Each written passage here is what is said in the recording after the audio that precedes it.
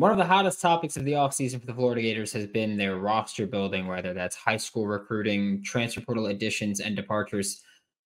Let's take a look at how this coaching staff built a roster. Yeah. You are Locked On Gators, your daily podcast on the Florida Gators. Part of the Locked On Podcast Network, your team every day.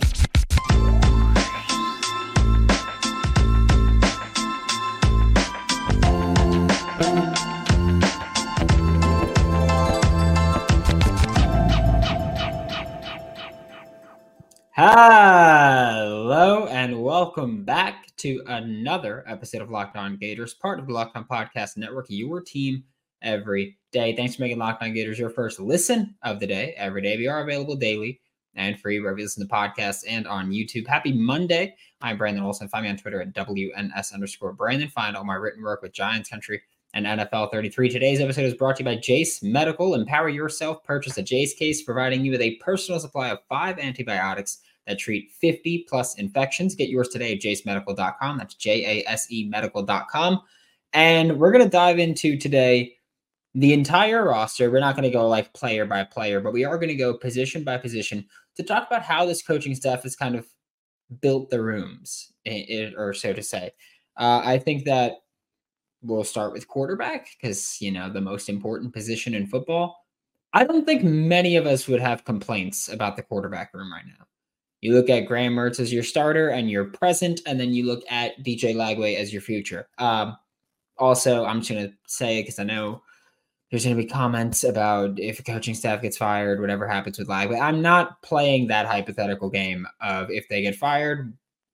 When that happens, we'll deal with it. But for now, we're looking at the 2024 Florida Gators roster. I think looking at quarterback, again, not going to be many complaints. You've got your current quarterback in Graham Mertz, who exceeded expectations wildly last season. And then you've got DJ Lagway, who is projected to be your future guy. I mean, when Florida added him, he was not a 5-star plus. He was not considered an elite recruit. And then by the time National Signing Day came by, he was number 3 or number 6? I know that it was him and LJ McCray were 3 and 6.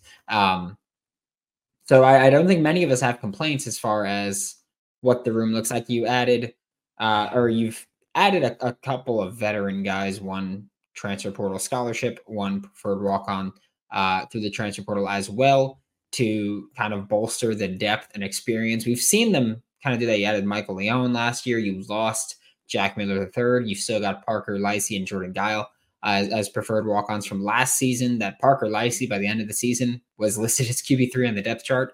So I think quarterback room, you're pretty good right now. Looking at running back room, also in the backfield, I think most fans are pretty fine with the room. I think a lot of them are very optimistic about what Montrell Johnson can do, as am I. I love what Montrell Johnson can put on film. I thought he could have gone to the NFL draft, but would benefit from returning. Obviously, we have since learned that he is indeed returning to Gainesville.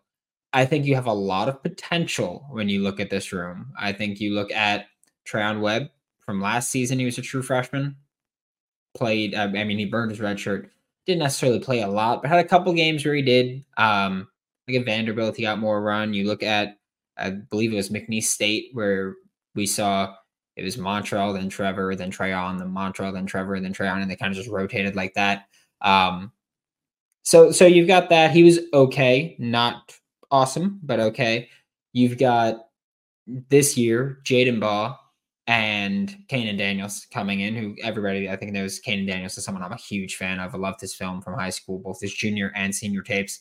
And you have Cam Carroll, who we don't know what he's going to be. We know that he got injured prior to the season last year, and that it kind of came down to, or that there's rumors now of like, maybe he has some nerve damage in that knee and maybe he can't return, or if he does return, he won't be nearly what he used to be at Tulane.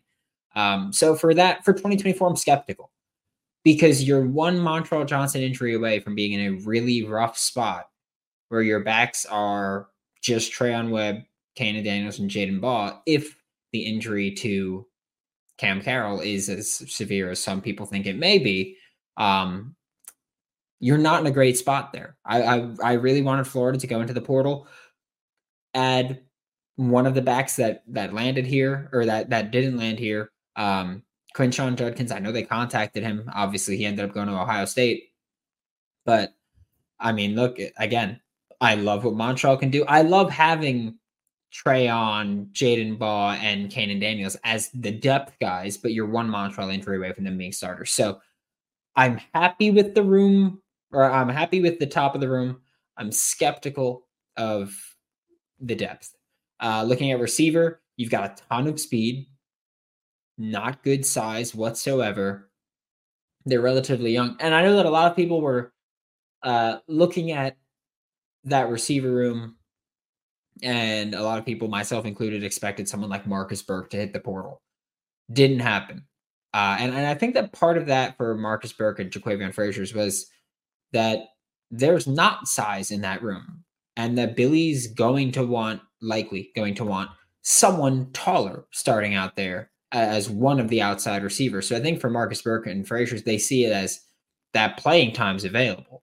Like I just got to go get it. It's there at that spot. And so I think that that's one of the reasons they still have it. And look, Marcus Burke is someone that for a couple of years now, I've been a big fan of, and I've been like, hey, man, just like get him more playing time, get him more targets. I'm hoping that this is the year it happens, but until it does, it's not. And that's where I stand on that one. So I think you've got a ton of speed. I think that a lot of it works with what Billy Napier wants to do of just quick hitters and getting yards after the catch there. So I think that they're comfortable with that spot. All of us were hoping and expecting that they would do more in the portal. They added Chimere Dike from Wisconsin, who has a good rapport with Graham Mertz. But you look at like CJ Daniels, who had him on campus. Then he went to, I think it was Texas, and then he went to LSU, and he ended up committing to LSU.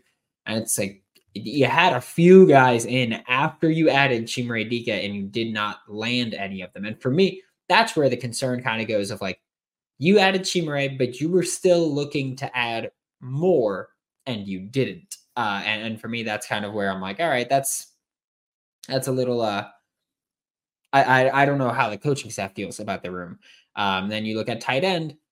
I really wanted Florida to go into the portal and add a depth piece here. Not a big time player. I know they brought in a few guys. Rillos is from Air Force, who he was on campus last week. Didn't happen. Not saying it can't. You still got a little bit less than a week before the ad drop deadline, which is when Florida will have to kind of pack it in the portal for the first window if they want to be eligible for spring. But yeah, I would have liked if Florida added depth here. I think everybody knows I love the top duo of Hayden Hansen and Arlis Boardingham. Hayden as a blocker, Arlis as a pass catcher. I love having Tony Livingston as a tight end 3, where he can block. Like he will play both roles genuinely. I think you look at Hayden. Hayden's not going to play the pass catching tight end role. Arlis is not going to be lining up as the inline blocker. I think Tony Livingston has the size, skill set to play both, and I think that's where his versatility is huge. I'm curious to see how Keon Zipperer looks coming back from his injury. He's had a long time to recover now. He got injured early in the process, so I'm curious to see how he's going to look coming back one more year. But either way, I think that he fills in the Arlis role, probably as Arlis's backup, unless Florida is just going to say screw it with tight end blocking and go Arlis and Keon. But you're one injury away again from this room being rough, because let's say, God forbid, knock on wood, I don't like projecting injuries, like same with Montreal. Like let's say like Hayden or Arlis gets hurt. It's like, okay, well, if Hayden gets hurt, then you've got Tony Livingston that can play that blocking role, and that's it. And that's you're one injury away from this position room being rough. You've got Amir Jackson as depth as a tight end, but even then, I don't think he's going to be ready this year. I just don't. I know that so many fans love that. Oh, he's a wide receiver tight end hybrid. He's going to be the next Kyle Pitts. Those kinds of guys, I don't expect them to play early, because especially with this offense, if you want to play tight end, even if you are that great pass catching tight end, you need to be an at least somewhat reliable blocker. And I will say, I don't think Arlis was a good blocker last year at all. but you need to be a somewhat reliable blocker. Amir Jackson played basically receiver in high school. He's gonna have to learn how to function better as a blocker, how to use leverage better, how to add more strength. And I don't know if you could do that in one off season. Because again, he was basically playing wide receiver. He was taking end arounds and reverses and screens from the wide spot. Like, he was playing receiver. He was playing that Kyle Pitts role. Unfortunately, Billy Napier has not used a tight end like that. So I'm not expecting him to do that early on. Maybe in the red zone you put him in, but even then, I don't expect him to play a ton. That's just not the expectation for me. I would love it if I was wrong, but I'm just not gonna. I'm not gonna set myself up for disappointment by expecting that. We're about to move into everyone's favorite parts that are gonna age me here, the trenches. Before we do that, we're gonna get a quick word from FanDuel. Today's episode of Locked On Gators is brought to you by FanDuel, and today's episode of Locked On Gators is brought to you by Money in My Pocket, because last night was an awesome night for FanDuel, for me at least. Just that Lions-Rams game, having Stafford to have 300 yards and Puka to have 100 receiving, having Amon-Ra and Puka to combine for 200, and it cashed like 4 minutes into the third quarter. It was awesome. It was beautiful. New customers get $150 in bonus bets guaranteed when you place a $5 bet. Doesn't have to hit. Just place a $5 bet, win or lose. Get $150 in bonus bets guaranteed. Visit FanDuel.com/lockedon and make your first bet a layup. And remember that FanDuel is an official partner of the NFL. Thanks for making Locked On Gators your first listen of the day every day. We are available daily and free wherever you listen to the podcast. And like I mentioned right before the break, offensive line is where we're going to start. Trenches are rough for Florida right now. Offensive line, I mean, I don't even know what to say. You lost both of your starting guards in Richie Leonard IV at left guard and Michael Mazuka at right guard. You will play one of them this year because Michael Mazuka went to Nebraska, where he was recruited by Matt Rule in high school to go to Baylor, and then he came to Florida, and then now Matt Rule's at Nebraska, so he followed him there. Richie Leonard IV is now at Florida State, so you will see him. I believe it's November 30th. So we'll see that again. I think we know that. I think most listeners, and if you follow me on Twitter, you know I was a fan of what Richie Leonard IV put on film. I think even if you don't think he was good last year, I don't think you could really argue he was at the absolute worst, a top 2 offensive lineman on this team last year, Jake Slaughter and Richie Leonard IV. And also Richie was playing with a banged up hand for like half the season, 40% of the season, which is just even more embarrassing for the rest of the offensive line, that your best or second best blocker was not playing at 100%. Tackle play in 2023 was maybe the most disgusting thing I've ever seen at the SEC level. It freaking sucked. I almost dropped a hard F word there.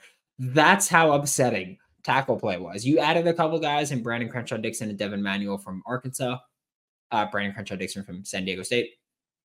I think that Brandon Crenshaw Dixon will start from day one.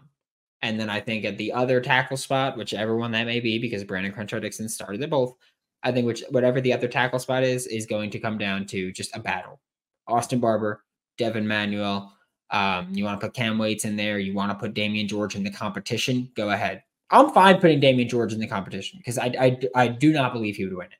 Like, if you want to put him in the competition and you feel like he's your best option, first off, yikes for your tackle spot. But also, I don't think he would win that. At guard, I think you should put Damian George there. I want to nip this in the bud. I think that he would be better at guard than tackle. Like we see so many times with the guy who hasn't played guard in college and they're playing tackle, and we go, oh, at the NFL level, they're going to be better at guard. That's where it is with Damian George. Do not say that he played guard at Alabama. 0 career snaps at guard. 0. So do not say that he played guard. Okay, let's just nip that one in the bud. I think you look at Najee Harris as someone that could. I think you move Rod Kearney back to guard where he belongs. But then at center, you've got Jake Slaughter, and it's Rod Kearney behind him. So I don't know if you can move Rod back. I think that Florida's just in a rough spot on the offensive line. It was always going to be something that you cannot fix in one offseason. Like looking at this 2023 season, it was pretty evident you would not be able to fix this offensive line in just this offseason. They were just it was tremendously bad.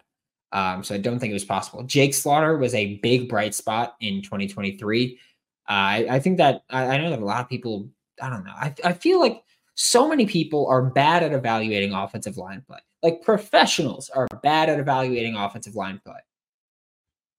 And yet every fan thinks that they can like say what they have no idea what they're talking about on the offensive line because a play breaks down and they think it's that player's fault. Like learn ball and then have an opinion on the offensive line. Because Jake Slaughter was, again, it was either him or Richie Leonard that were the best offensive linemen on the team.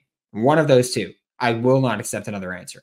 And so Jake Slaughter going to be returning. He was pretty good. Hell, Jake Slaughter was like the 14th highest graded 14th highest graded center in the nation on PFF. So I don't want to hear it. Looking at the defensive line, I'm including Jack here. I just want to get that out there. Consider front four, not even defensive line, front four. Okay, that's what we're doing. We're doing the front four guys on the line because Jack is not an actual linebacker.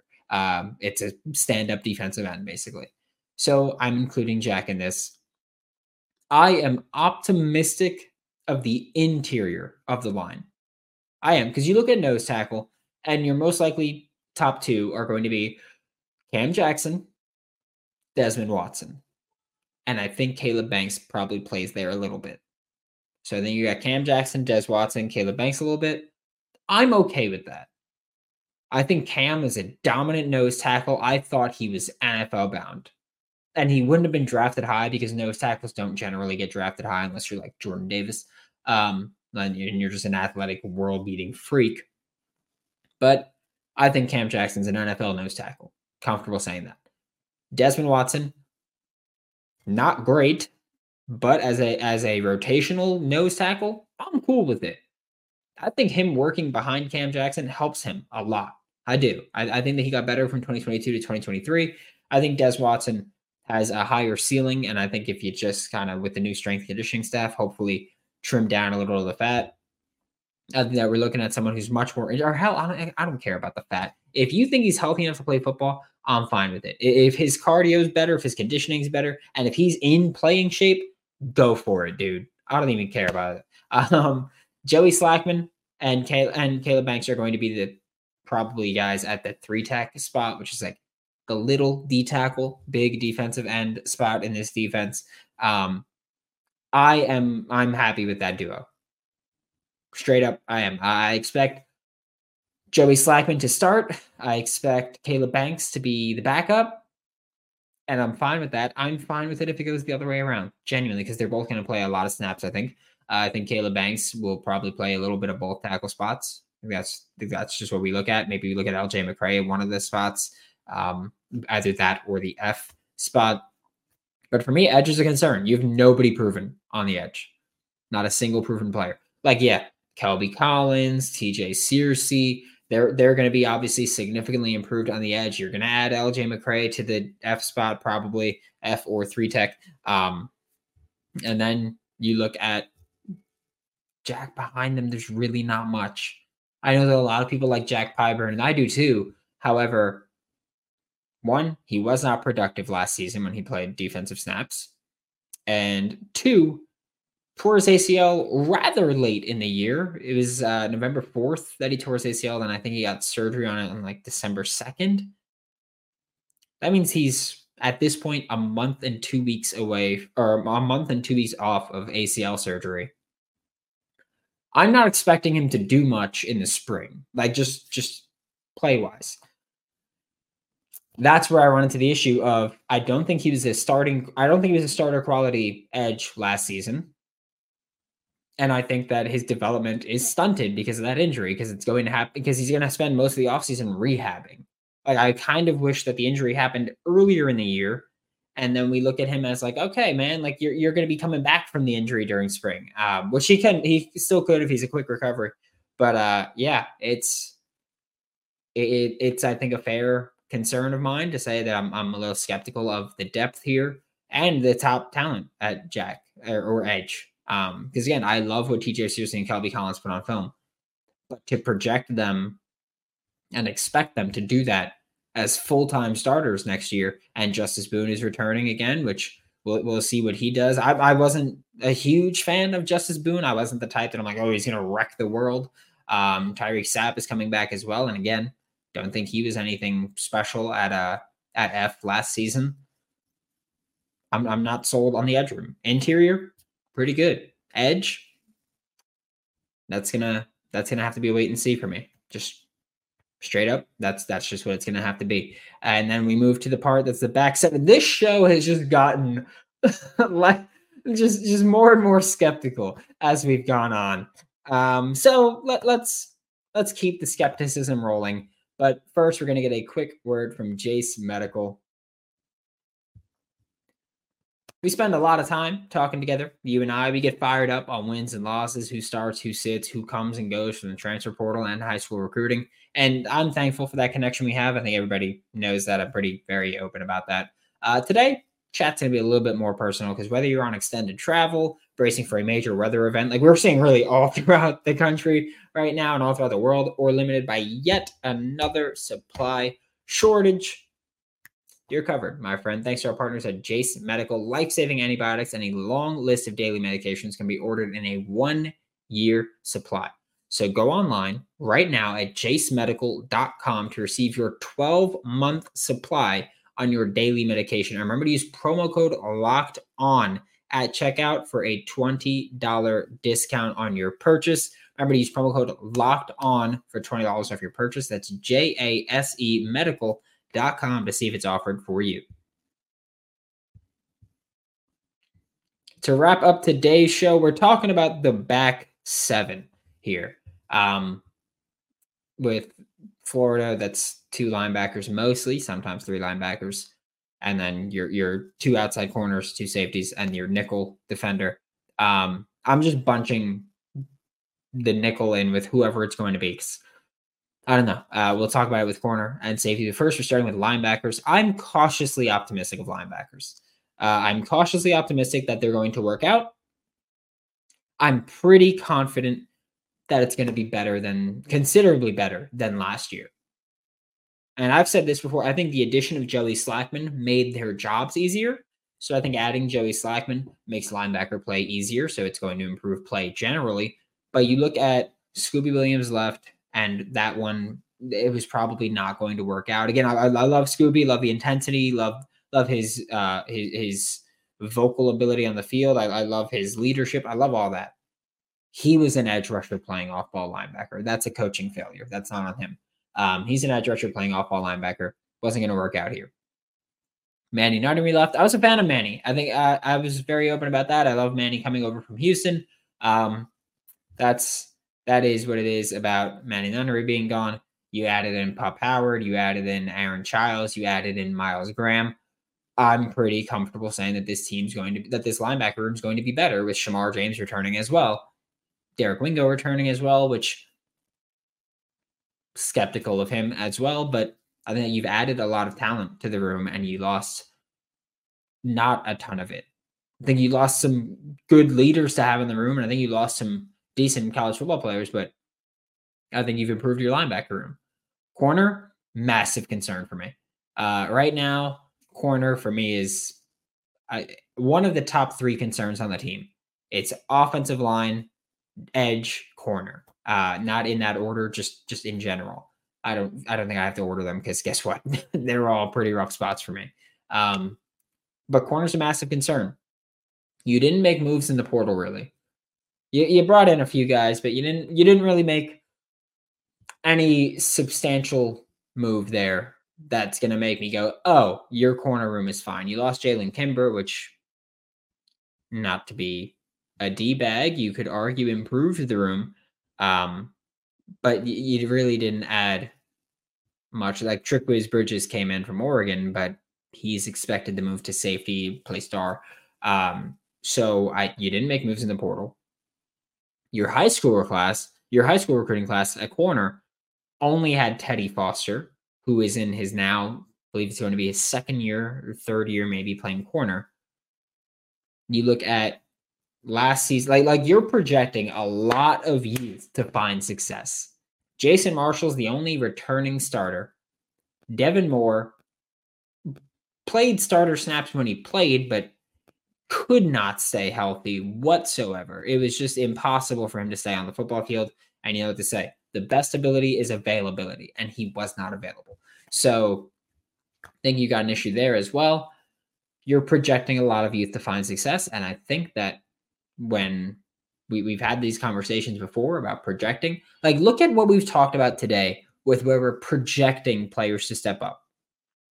Running back, we're projecting one of the young guys to step up and become a legitimate running back 2 in the SEC. Receiver, we're expecting a good deal of the young guys to step up. The Aiden Mizels, the Andy Jeans, we're expecting them to step up. Then you look at the offensive line. Interior, someone has to step up. Defensive line, edge spot.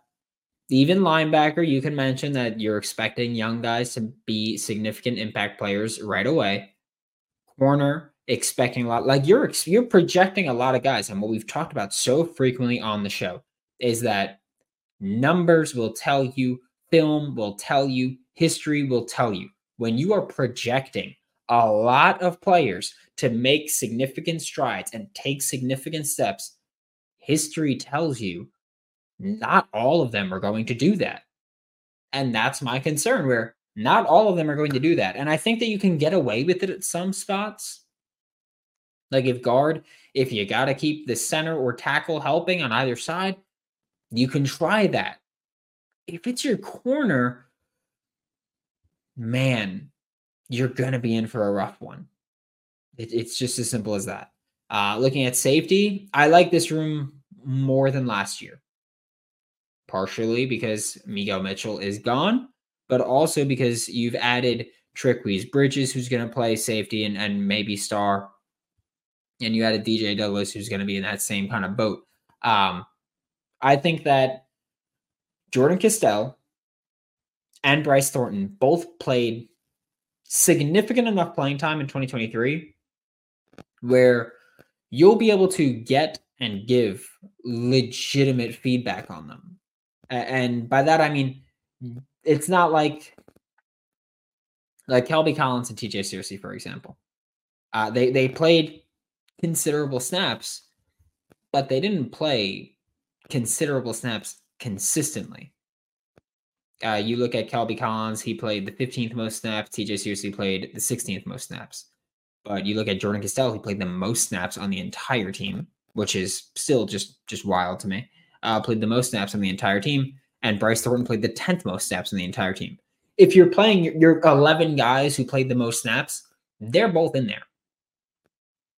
And so for me, I'm like, okay, they played consistent enough. They played significant enough snaps where you can watch their film, evaluate them, give them feedback, and they can work on that.